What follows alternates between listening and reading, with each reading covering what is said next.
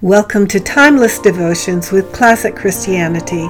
My sister and I would like to share a treasure we found in our mother's attic, our grandfather's writings. For over 50 years, Papa was internationally known as the preacher of the timeless Word of God. Please join us now for a 5-minute devotional taken from the books Classic Christianity, A Year of Timeless Devotions, based on the writings of the Reverend L.A. Mead. Our devotion today is entitled The Larger Life. And our verse is Ephesians 5:18. And do not be drunk with wine, but be filled with the Spirit. Be filled with the Spirit is a command, and it should be obeyed.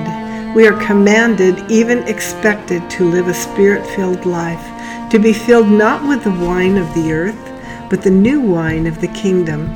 If I asked you, do you obey the command not to be drunk?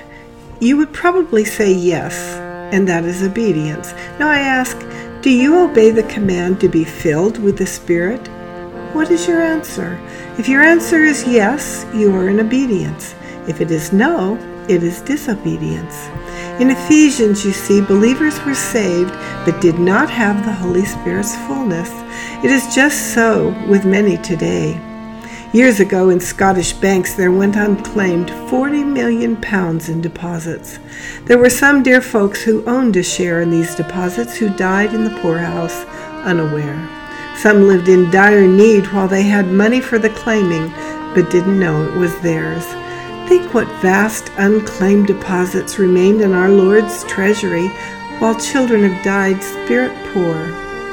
The Spirit is our birthright, ours for the receiving. Do you have the idea that the blessing is only for a favored few, those with special work, and not for ordinary folk? That is a lie from the father of lies. Mothers in their homes with pressing duties need the fullness of the Spirit as surely as the apostles, the washerwoman as well as the pastor, the tradesman as well as the evangelist. We all need the Holy Spirit's presence in order to live a Christ-glorifying life in whatever station God has placed us. Why is there backsliding, backbiting, envy, strife, discord, unrest, and criticism in some churches today? Why? Because the lack of the Holy Spirit. For if He had His way, we would show His fruits: meekness, gentleness, kindness, long-suffering, and joy. Now let us turn to the practical side. How is this filling obtained? When God spoke of being filled with the Spirit, He really meant something, for every word in Scripture is laden with truth. In Acts 15:8-9 we read, So God, who knows the heart, acknowledged them by giving them the Holy Spirit, just as He did to us, and made no distinction between us and them, purifying their hearts by faith. This is God's work.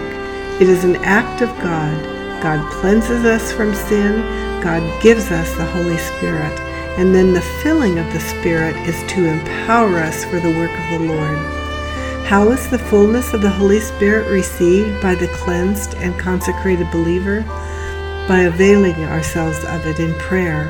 God commands us to be filled, and it is up to us to be ready to receive. Then thank God and believe. It is yours to keep believing.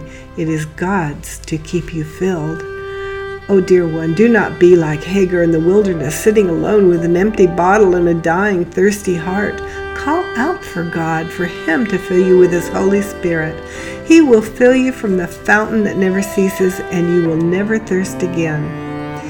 If you then, being evil, know how to give good gifts to your children, how much more will your Heavenly Father who is in heaven give good things to those who ask Him?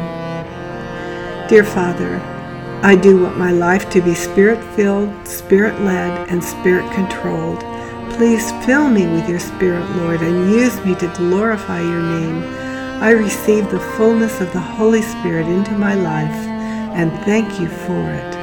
Amen. We hope you will visit us online at www.classicchristianity.net.